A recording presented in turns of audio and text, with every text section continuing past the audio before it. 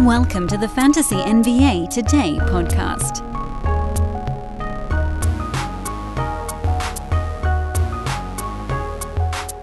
Welcome back, Kevin Durant.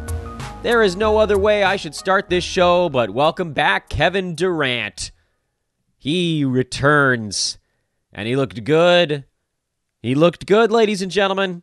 23 points in 27 minutes, 6 boards, couple of blocks, great percentages as always.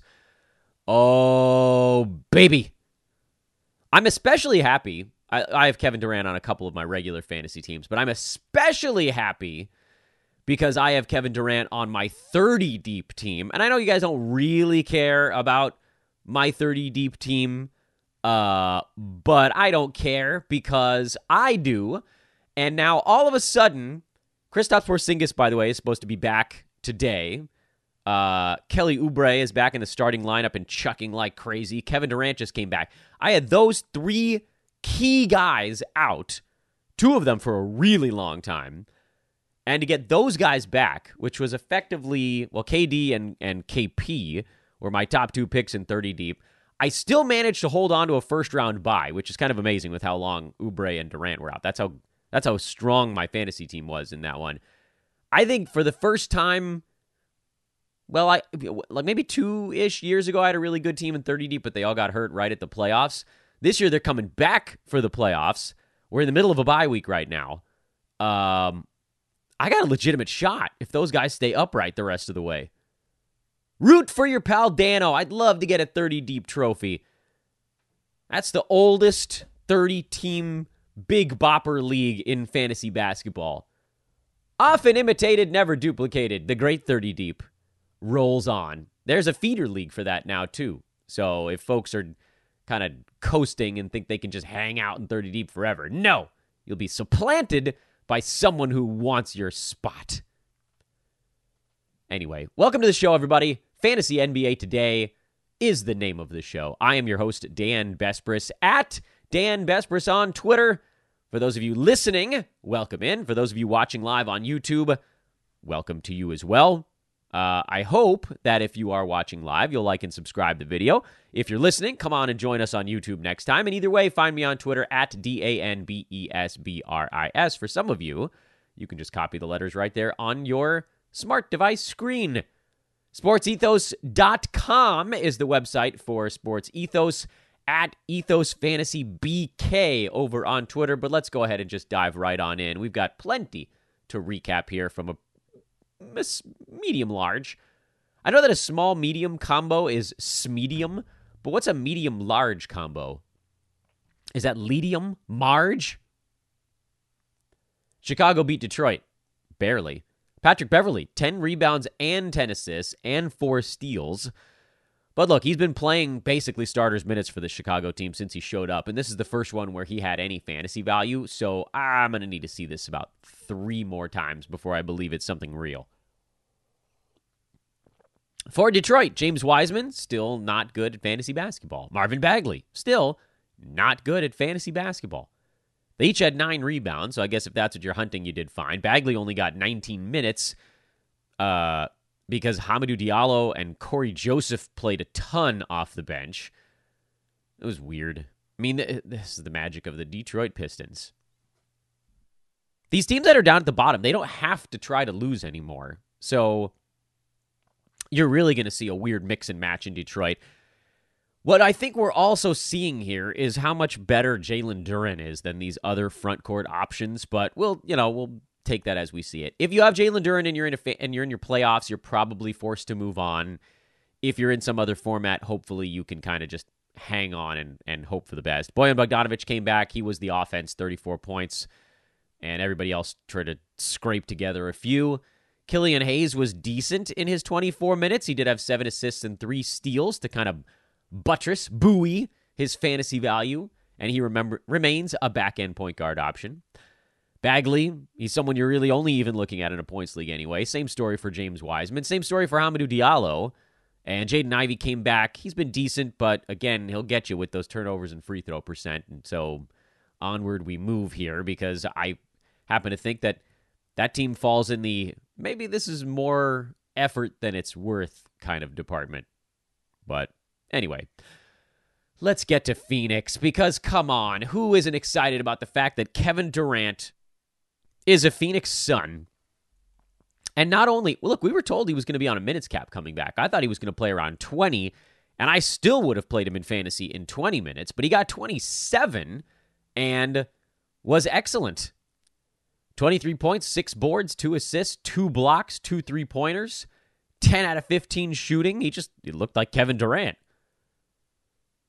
Chris Paul, everybody's going to freak out, I'm sure, because he only had 2 points, but he missed most of his 8 shots. It's just a weird year for Chris Paul. He just hasn't been able to hit his jumpers.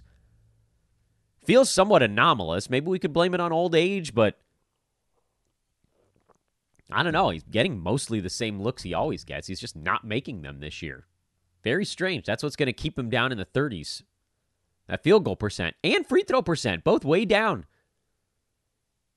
Sometimes that happens when he's dealing with injury stuff. Remember that from Houston? It was always a hammy. This year, he's had the hip stuff going on. In any event, Devin Booker had a big ball game. I do think that, and for most of you, I know your league's trade deadlines have probably passed, but if they haven't, then this is probably a sell high moment for Booker, because I don't think he's going to get 26 shots every game once KD is fully settled in. He happened to be shooting the ball really well, and Booker's still going to be good, but this may be one of the better ones the rest of the way, because they just won't need him to take 26 shots most contests. Josh Okogie, the question was whether or not he could maintain fantasy value even after KD showed up, and early indicators are not really. 2 steals and a block is fine, but only 4 shots in 33 minutes. And it's just more guys all being kind of shoehorned into the same bucket now, where they got a few different buckets they could pick from before KD returned. But look, those minutes are Durant's now. Over on the Charlotte side, they did move Kelly Oubre into the starting lineup. I thought they might go Dennis Smith Jr. and get more of a distributor in there, but they went with the shoot first, which kind of turns Terry Rozier into the point guard. And, well, he and Gordon Hayward are the point guards in that starting unit. I don't like that. I don't like that at all. If they're really actually trying to win, Oubre should be coming off the bench and firing like a madman. It's a mismatched starting 5. But whatever, it's great for Oubre because he took 24 shots in this game yesterday.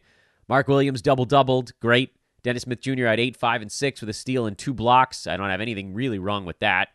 I wasn't a huge fan of the 4-6 free throws, but the 0 turnovers was nice. And then Gordon Hayward slowed down a little bit. Terry Rozier was awful. I know he scored 20 points, but yikes. 18 shots, missed a bunch of free throws, 6 turnovers. This is life without LaMelo Ball. Guys have to fill roles that they're not as accustomed to, and so efficiency is likely going to roll right into the toilet. Man, it's nice to see KD back out there. Go dance 30 deep, team. We're going to do this together, friends. Knicks blew out the Nets. Battle for New York was, not surprisingly, somewhat one-sided here. One of these teams has been playing way better than the other. The Nets have been kind of in free fall. It's hard to win when you lose your 2 superstars. Sorry, I know they got a lot of really fun wings out of the deal, and everybody was like, oh, this gritty Nets club now. We're really excited about it. And then reality set in, as we all knew it would. That team is not going to be able to score reliably. And then here they couldn't even defend reliably. Knicks shot 61% in the ballgame. Nick Claxton, when he's getting overpowered, I don't know what the Nets are going to do defensively. But no real surprises there. It's the same 4 guys for Brooklyn that have fantasy value right now. It's just that they're not winning basketball games. Knicks are winning basketball games. In fact, they've rattled off 7 wins in a row, second longest win streak in the NBA, to the 16 in a row for Milwaukee. Good Lord. Bucks are steamrolling the NBA, as we kind of figured they would once Middleton got right.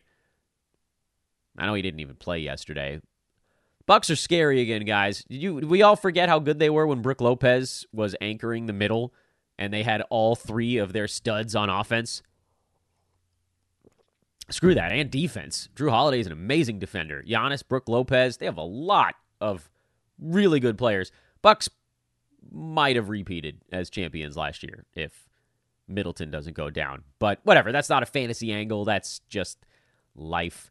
We were talking about the Knicks, and I got sidetracked because I wanted to see where they were. They're the 5 seed right now, only a game and a half back of the Cavaliers. Knicks have a shot at home court in a round of the playoffs. Jalen Brunson was incredible again. Quentin Grimes got hot, so that meant Josh Hart got a little bit marginalized. He only took 3 shots in 26 minutes. I like the rest of the stuff that Hart was doing, so I'm not going to make too many adjustments. Emmanuel Quickley's been pretty reliably scoring lately. They love the growth he's made on defense, so he is now very much a 7th man for New York. And the Knicks suddenly got, a little bit deeper. Josh Hart was a big acquisition for them to go from a 6-player team that they trusted to 7. And then Isaiah Hartenstein's actually been playing better here lately. He's not an ad or anything, but a lot going right for the Knicks. I wouldn't expect Grimes to do this on a nightly basis, and we've seen that he isn't doing this, so don't overreact to one big ball game. Same story for Hart. Don't overreact to one slower ball game because he still had 4 boards, 5 assists, 2 steals, and a block. Just didn't really get involved on offense and was a team best plus 30 for the game. So they still just simply are better when Hart is on the court. And the Knicks are aware of that. I said a lot of things about the Knicks to finish up by saying no changes. Joel Embiid took a night off. Philly won anyway. Basketball, Paul Reed had 16, 14, and 2 blocks off the bench. Philly went to a small starting 5 and kind of an odd decision. And then PJ Tucker had 4 fouls in 19 minutes and didn't really get to play. They needed Paul Reed to deal with Bam Adebayo. I would expect Embiid back for the next ball game, but I guess we don't really know. And then the other thing is, do they do the Montrezl Harrell dance? We never really know with Doc Rivers until about 8 seconds before the ball game starts. And in this one, we didn't know until 6 minutes into the ball game which direction he was going to go. Of course, when Embiid is out, everybody gets a big usage bump, including, but not by much, our buddy DeAnthony Melton, who got all of 5 shots up. His usage was still very low, but his minutes became a bit more guaranteed without Embiid. And so this buys, I think, Melton at least one more game on rosters. Hanging on by a thread here, folks, but he's still hanging on. And on the other side, Kevin Love, 24 minutes, which, honestly, 24 minutes is probably about enough for him to have fantasy value. Not every day, though. And that's why he's remains kind of a fringy situation. Jimmy Butler left this ball game early. He's still considered probable. It was a blowout, so nobody really cared. If Kevin Love is starting, Kevin Love belongs on fantasy teams. Just understand there's almost no upside with him. And then we're seeing that the Heat really do kind of miss Kyle Lowry. Crazy though that may seem, Tyler Hero has cooled off. They need Lowry. And that big booty. And really more than anything, floor spacing. Even if he's not making it, you have to cover him.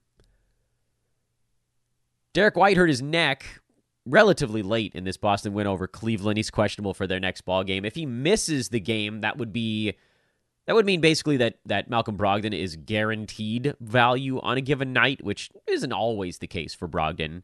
I was more excited to see Big Al explode. 23 points, 11 boards, 3 assists, a block, 6 3-pointers, and 8 out of 10 shooting from the field, including, most of those being 3 balls. It moved Horford back up to number 76 on a per-game basis this year. He still profiles much more as a roto-type guy than a head-to-head type guy because he's going to sit back-to-backs. But, here's the thing. He's number 76 on the year. It's not an accident. You don't just get to be number 76. The guys around him are KCP, John Collins, CJ McCollum, Michael Porter Jr., Anthony Simons, Ja Morant, interestingly, and I get it, if you're punting turnovers, then Horford falls down the board, as does a guy like Trey Murphy and Okongwu and Walker Kessler and all these guys that are kind of in that same mix as low turnover dudes. But if you care about them at all, Horford gets a bump from it. He's just Big Al. He's Big Al. He's hitting over 2 3-pointers a game, and he's doing it on 48% shooting. That's hard to dislike. He's not exciting, but he's Big Al, and he's our friend. Let's keep moving. There really wasn't anything in that ball game. Milwaukee blew out Orlando because Milwaukee's just spanking people right now. I thought they'd rest some guys on the back-to-back. It seemed like, I think they had 5 dudes that were questionable on the back-to-back, and only Chris Middleton got the game off out of all of those guys. So Giannis, big ball game. Drew, big ball game. Brolo, no blocks, but he was solid as usual. But a situation is developing at the backup center power forward spot for this club. And we're seeing Milwaukee now, with the addition of Jay Crowder, more willing to go to a Giannis at center look, where Bobby Portis is exclusively playing center minutes now. So that's the first thing. So if Brook Lopez is playing 30, Portis is relegated to basically 18 minutes. And here, Portis didn't even get all of the backup center minutes because it was a blowout. Myers Leonard got 4 of them. Had it not been a blowout, I think you would have seen Portis at about 20, 21 minutes. Or maybe you saw Brook Lopez get up to 29 or 30. Either way, Milwaukee is, most ball games, now that they have their offense back, more prone to playing Brook and his rim-protecting defense than Portis, who's out there to go take shots, grab rebounds, and attack. I thought, well, you guys know it, you heard the podcast, I thought that Portis would continue to play about 20 to 22 minutes per game and sit near the edge of the top 100. It's turning out that he's not even getting to that mark. If this continues, I would give Bobby 2 more games. And if he doesn't crack 21 minutes in either of those 2 ball games, I'll move on. But that's the leash now for how long we want to see this thing through. Orlando got blown out, but it didn't really change the rotations that much because they don't trust that many of their deep bench guys, and most of their kind of, if you want to call it like not the scrubs necessarily, but the lower tier dudes on that club, they're playing anyway on a young team. So, Franz Wagner still got 30 minutes, and Markelle Fultz still played 32, and Paolo still played 31, even in a blowout loss. The notable thing here was Cole Anthony kind of woke back up. He'd been on a rough stretch, about 4 or 5 ball games, and I think I said it seemed like he was slipping into a schedule stream spot. Maybe he pushes himself back above that with this ball game. It still feels like there's no guarantee, but if he is heating back up, then maybe this turns into a little run for him. I still am not using a roto spot on Cole, but I think if you have him in head-to-head, this probably in sort of the similar vein to someone like De'Anthony Melton, this buys a little bit more time before you have to make a move with it. Oh, a lot of folks just showed up to hang out with us on YouTube. That's awesome news. Maybe it's folks that were about to listen to a recorded pod and wait on it and thought, nah, you know what, I'll go check out the live one. That seems like more fun. You're right. If you're listening to this thing recorded after the fact, come join us on YouTube next time. It's youtube.com/sportsethos. Everybody that's watching live right now, you can throw questions in the chat room, and we'll get to those after we get through the box scores and looking ahead to the Thursday card. Throw those questions in, like and subscribe. Let's keep trucking. Memphis blew out Houston. This ballgame was not as close as the final score would indicate. Rockets won garbage time, for whatever that's worth. My Xavier Tillman 2-day stream fell a little bit on harder times in this one. He still got 27 minutes. He just didn't have to do as much because Memphis went running out. Desmond Bane power-bombed the Rockets, and this one got out of hand a little bit. Houston's side's the more interesting side, certainly for maybe 2 reasons. One big one, one medium one. The medium one is Kevin Porter Jr.'s back. He played 26 minutes, looked like Kevin Porter Jr., didn't get many assists, but he was out there and he was sort of doing his stuff. Jalen Green did not sit the back-to-back. He got 29 minutes in this blowout loss. So, I mean, here's the thing with Houston. They're, in my eyes, a lot like San Antonio, not necessarily just because they're both tanking ball games, but because both of those teams are loaded with guys who aren't particularly good at 9-category format fantasy basketball. Jabari Smith Jr. can't do anything offensively this year. Hasn't been able to hit a shot to save his life, but for about 3 ball games all season long. Kevin Porter. He's usually just on the right side of doing more good than bad. We've seen from Porter this year. He'll hover in like the 100 range which means that your good is just barely outweighing the bad. But then you got Jalen Green, who's, frankly, the field goal percent alone has been so brutal for Jalen that he hasn't been able to overcome it with the other stuff. Now, he's not getting steals or blocks, and his free throw is actually sub-average, and his turnovers are high, but it's really the field goal percent. So if you're punting field goal percent, Jalen Green makes a lot more sense. And with Kevin Porter, if you're punting either percentage or turnovers, he makes a lot more sense. Blah, blah, blah, blah, blah. I know. There's always a punt build. I feel like I need to say this once a week on the podcast. When I refer to someone as a points league friendly option, I'm also saying that particular punt builds, they make sense too.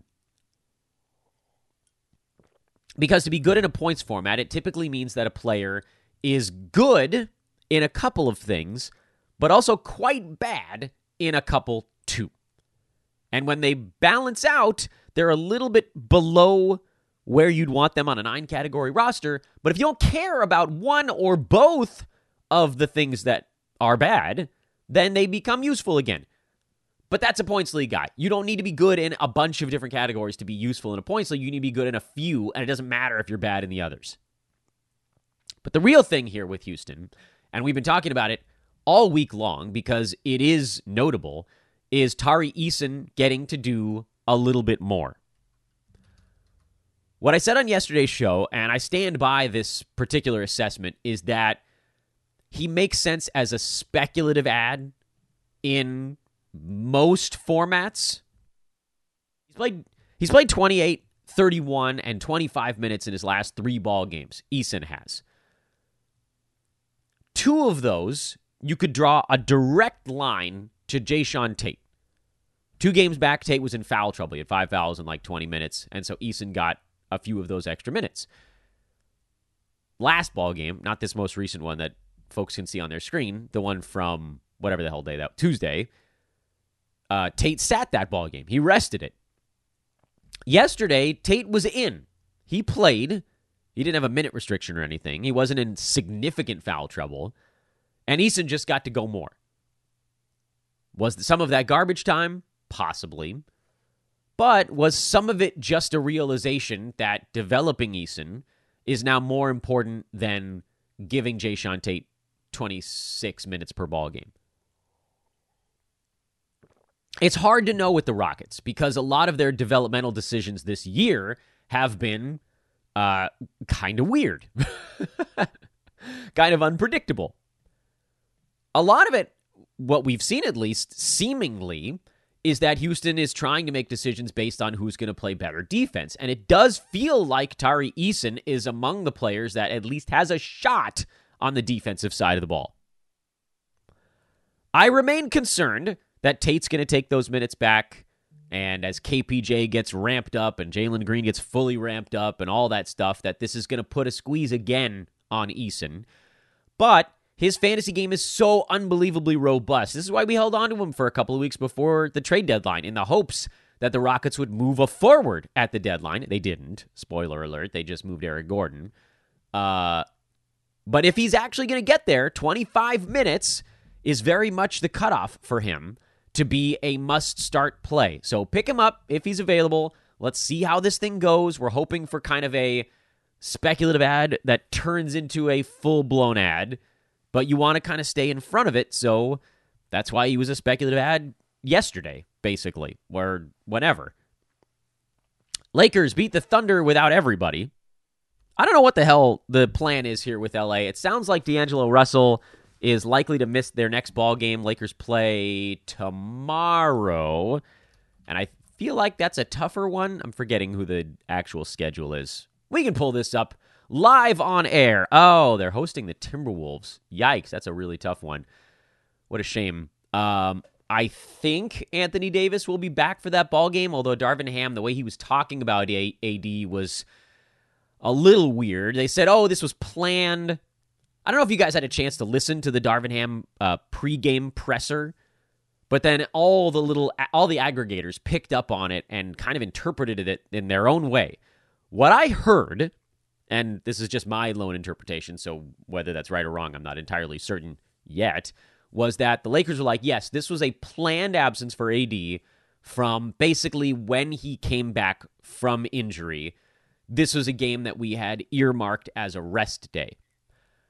But I also feel like maybe part of that was this ballgame against the Thunder was earmarked as a rest game when the Lakers figured they would have LeBron and whatever they were able to pull from the trade deadline. But they were down LeBron and down D'Angelo Russell. And so it felt like once we knew that was the case 2 days ago, it really felt like AD should have been playing in this ballgame instead of the Memphis one. Now, it didn't end up burning the Lakers. LA somehow managed to sneak through this thing. Dennis Schroeder played through a tweaked ankle. Troy Brown got really hot. That was colossal. Mo Bamba hit 3 3-pointers. Lakers made 16 threes and, frankly, saved themselves. This win for LA might have saved the Lakers season for the moment because they're now just a game back at the Pelicans for that last play-in spot, and they moved back in front of the Trailblazers. But this is a huge game. The Wolves are 32-32. They're a game and a half up on the Lakers. Wolves have been playing better lately. If the Lakers don't have AD, I don't see how they win that ball game. But with him, they have an outside shot. And, of course, with him, that means that Mo Bamba is probably not a stream anymore. Figured he would be yesterday, and he ended up being pretty good. And we know this about Bamba. He really only needs about 22 to 25 minutes to be a fantasy asset, and that's what he got here with AD out. Troy Brown Jr., there was no way to know that was coming. Schroeder was an expected one. Reeves was he was like a coin flip we mentioned on yesterday's show. I thought Malik Beasley would be better. I like that he took 15 shots. He just didn't make very many of them. He's a guy I would definitely stream again.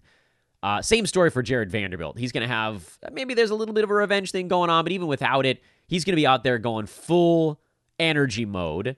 And so it just comes out to where do the rebounds go? The Thunder take a ton of threes. They didn't make a ton of them yesterday, but that forced Vanderbilt kind of away from the rebounding spot. He was out there defending key guys on the other side, and that makes it harder for him to get defensive boards. And, this is what you got. 7 points, 4 boards, a steal, and a block. I still think Vanderbilt is a must-own player the rest of the way, and that's where I sit with the Lakers. For the Thunder, who are without SGA for probably another game or two while he deals with COVID, Jalen Williams, obviously. Isaiah Joe's a guy we've been streaming with SGA out. He had a quiet one, and kind of we all looked at each other like, where'd you go, Isaiah? What are you only taking 5 shots for? Well, he got back in the mix here with 11 shots and a bunch of fouls. Joe, I think, is streamable. Giddey is a stream. And then Kenrich Williams, by the way, got ruled out for the season with a wrist injury. That sucks. But does it open up sort of an addition by subtraction thing? Can Jalen Williams, Lin, can he now carve out that center spot? He played 25 minutes. He had 12 rebounds. He's more of a schedule stream right now, but let's keep a close watch on it just in case. And then finally in the late ball game, Anthony Simons tried to play through his ankle injury and, of course, how many times? I'm so irritated about this. I don't have Anthony Simons on any of my fantasy teams because I figured he was going to generally get overdrafted for his scoring ability, and then Dame missed a bunch of time early in the year, and Simons went nuts, and then it became like the most obvious sell-high spot in the history of fantasy basketball when Dame came back. Simons was up in the 40 range. He's now at 81. He's been pretty steadily falling over the last 2 months or so since Lillard got back in the mix and has been going completely nuts by himself. Simons has been about a top 100 play for most of the year when Dame is around. Well, he's re-aggravated his situation. Luckily for me, I don't have him anywhere. And if you guys listen to the pod during draft season, you probably don't have many Anthony Simons. Outside of spots where maybe you're sort of targeting points and threes and punting some other stuff. But what this does on the Portland side is it continues to leave open an opportunity for somebody besides Damian Lillard and Jeremy Grant to take a shot or two. And lately, and this has really boggled the mind, it's been Matisse Thybulle. He's out there and he's actually taking shots in the Portland offense. This is a guy that, you couldn't pay him enough to shoot the ball in Philadelphia, but he's doing it in Portland, and it's beautiful. So Thybulle, must-add player We wondered if he'd be able to do anything besides just steals and blocks, which, by the way, you know you're going to get those out of him in starters minutes. And he had 5 defensive stats again yesterday. But 8 boards? Wow. 4 assists? Holy smokes. And 2 more 3-pointers. Again, I think this is probably one of the best lines you're going to get out of Thibault. But the fact that he's doing a sort of a better than expected number in like 2 out of every 3 ball games right now makes him a guy that needs to be played in almost every format. Go check. He might have gotten dropped in some leagues where people were like, well, yeah. And like I did it. I had him in a bunch of spots, and then I kind of moved on in places where I was like, I don't really need steals in this particular league. Well, he's doing more than that right now. So check on it. Go at least look at the wire and see if somebody was like, I don't really need defensive stats, and then moved on. But right now he's doing more, and Simons, my guess, probably misses another week here after trying to come back too soon.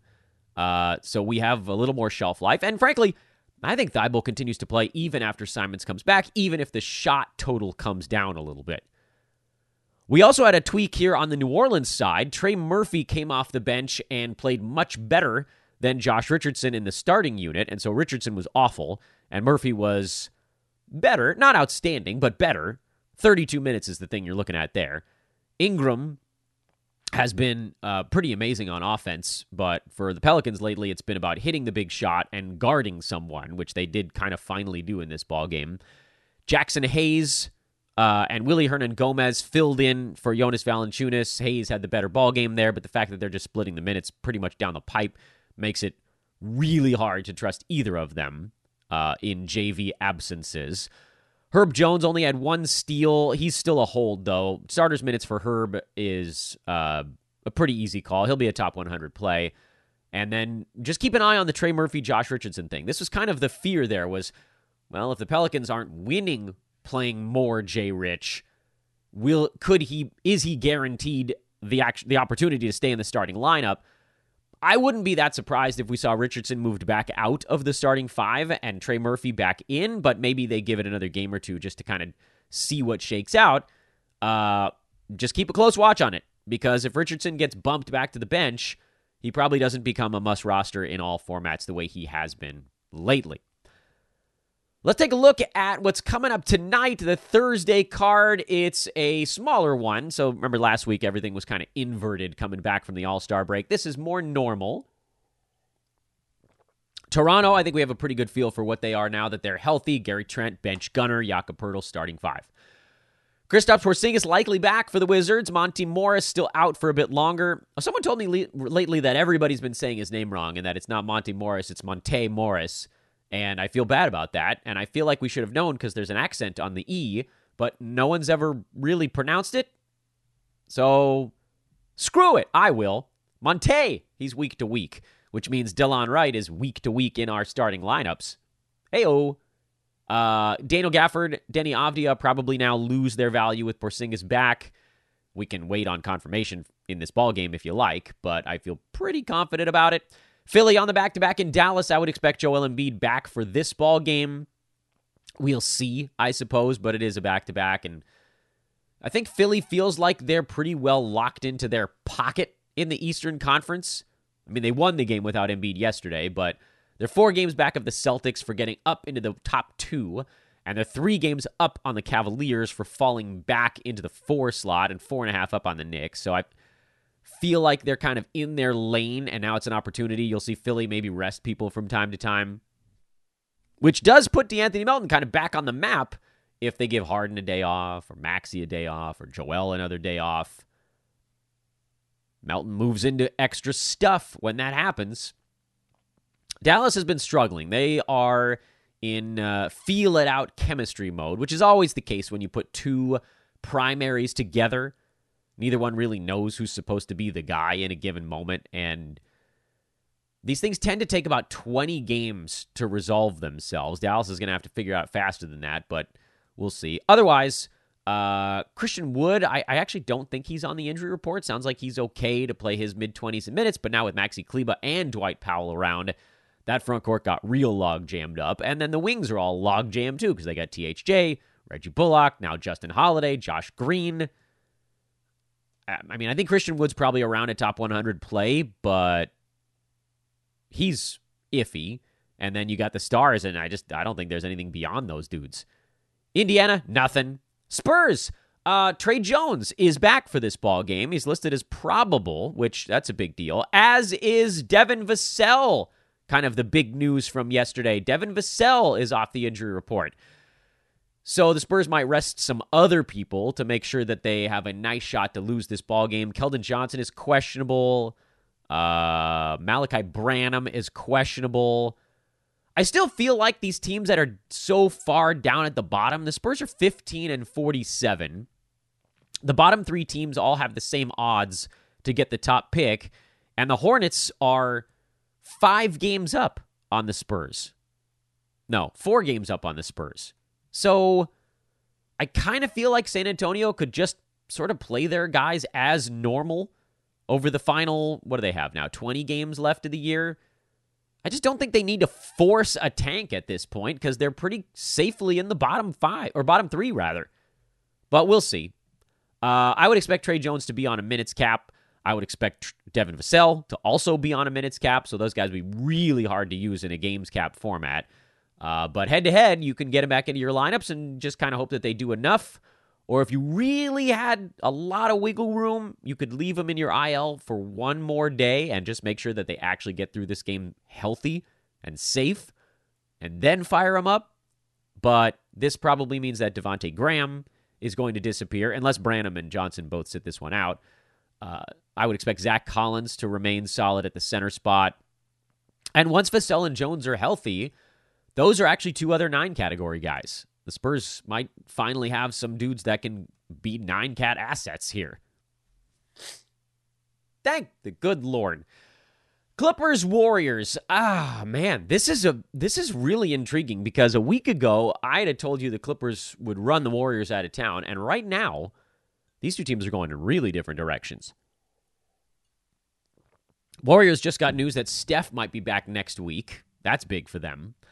And the Clippers, while trying to figure out how rotations work with Russell Westbrook, are creating chemistry issues and losing ball games. Close games, because the Clippers have so much talent that they're going to be right there, even in games where things are a little bit disjointed. But, you know, they've lost 3 in a row, 2 of them in overtime, and then the last one I think that was to the Wolves, right? I mean, these are games the Clippers need to win. This is a game they're going to be fighting for because this is basically the battle for the 5 seed. No one wants to fall to 6. The Mavericks are right behind them to climb out of the play-in tournament. Wins are extraordinarily important right now, and the Clippers are screwing around with rotations late in the year, and Clippers media circles are super annoyed about it.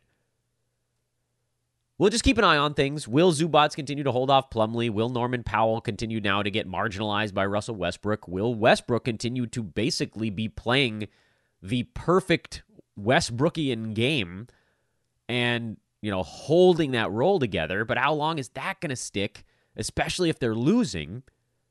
He hasn't even gone full Russ yet, which, I mean, that's the optimal way to go, and it's still not really working. But it's not his fault. It's the fault of the Clippers for dropping in a high-usage guy at this stage of the ballgame and saying, hey, figure this out. That's a hard thing to do in early March. But we shall see. And then for the Warriors, I haven't seen the morning update on Andrew Wiggins. I think he's still out. I think I would probably play... Oh, by the way, Keldon Johnson just got ruled out in the last 10 seconds. So he's taking a day off while they work in some of the other guys, presumably. Back to the Clippers, though, or the Warriors, rather. Dante DiVincenzo is probably a start regardless. He's really carved out a nice spot. And then other than that, there's sort of no real surprises on the Warriors side of the ledger.